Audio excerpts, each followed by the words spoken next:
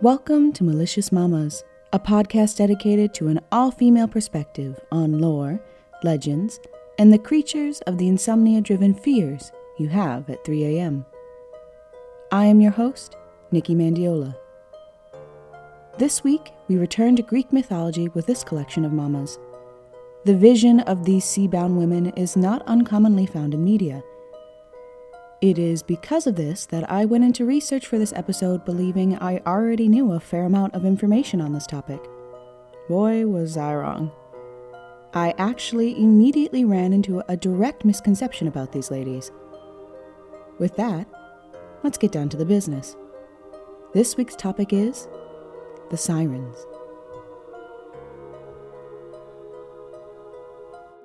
Bound to an island, these female creatures were cursed to forever use their gift of song to lure men, specifically sailors, to their doom. Breaking down their name, a literal translation describes these women as ones who bind or entangle. This is directly referring to their ability to entangle men with their music, forcing their victims to abandon all sense, resulting in their death. Most versions of their origin story place a total of 3 sirens on their dedicated island, but according to the poet Homer, there was originally only 2. In this account, the sirens lived on an island in the Western Sea between Achaia and the rocks of Scylla.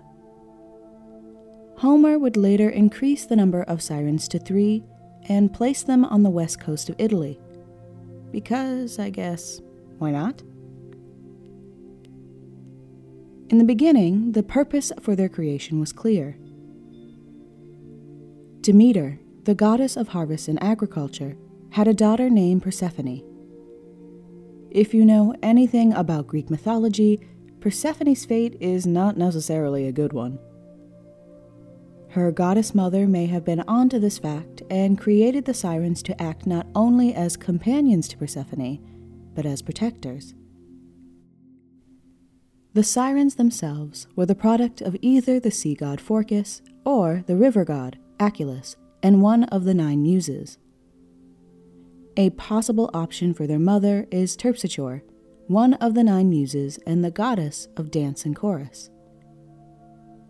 Although these women were usually depicted as mermaids, this is not actually the case. The sirens were more plainly just women, but there are other versions describing their appearance. To further explain this, let's focus back on Persephone. When Hades, the god of the underworld, decided he wanted Demeter's daughter as his bride, he developed a not-so-friendly plan. When Persephone was kidnapped and brought to the underworld, the goddess immediately sought out to rescue her lost daughter. As women, Demeter gave the sirens the bodies of birds, wings and all, to assist in the search for her daughter. Failing to locate her, the goddess cursed these bird women to remain on an island, eternally singing a sad melody mourning the loss of their beloved Persephone. In ancient Greek mosaic art depictions, bird women, they will remain, sometimes shown with feathered bodies and human heads, or just with the legs of birds. As prisoners of their island home, their sorrow-filled song lured passing sailors to the island's dangerous reef or rock-filled coast. In the epic poem Argonautica by Apollonius Rhodius in the 3rd century BC, the siren's ability to doom men to an early grave is portrayed. The tale depicts the voyage of the Argonauts and their leader Jason, who set out to retrieve the golden fleece from Colchis, an ancient kingdom in the Black Sea. During their journey, poet and musician Orpheus aided the Argonauts. Leader Jason admitted that they surely would have been the next victim of the sirens without their new companion's help.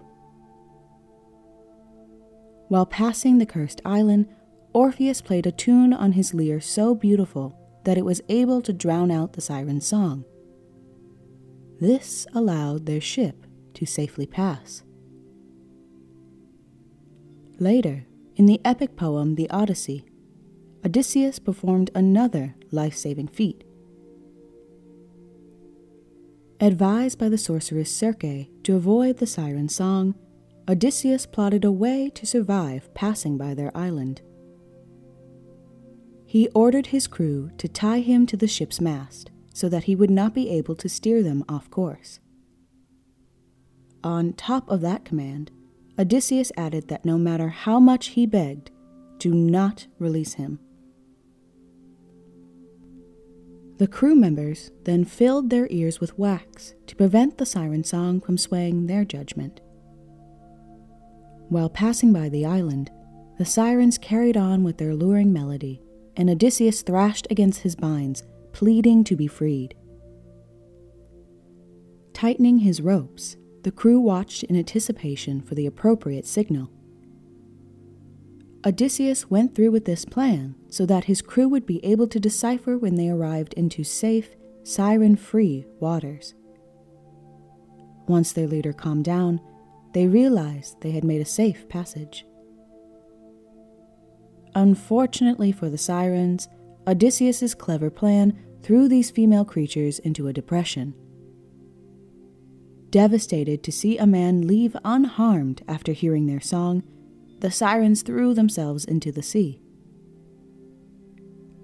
Jumping off of the theory of having part bird instead of fish composition, the creatures drowned. With this, the legend of the sirens came to an end.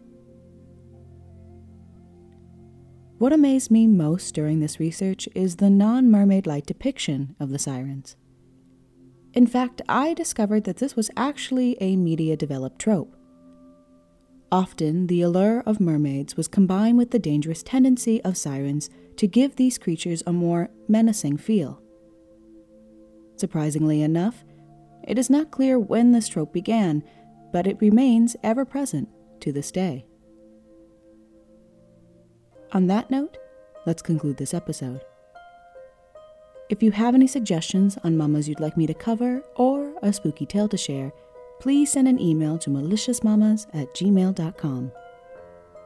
If you're looking for more mamas in your life, follow Malicious Mamas on both Instagram and Twitter. Also, if you could rate, comment, and subscribe to Malicious Mamas on your favorite podcast app, it would really help out and I would greatly appreciate the feedback. Until next time, keep it real, mamas.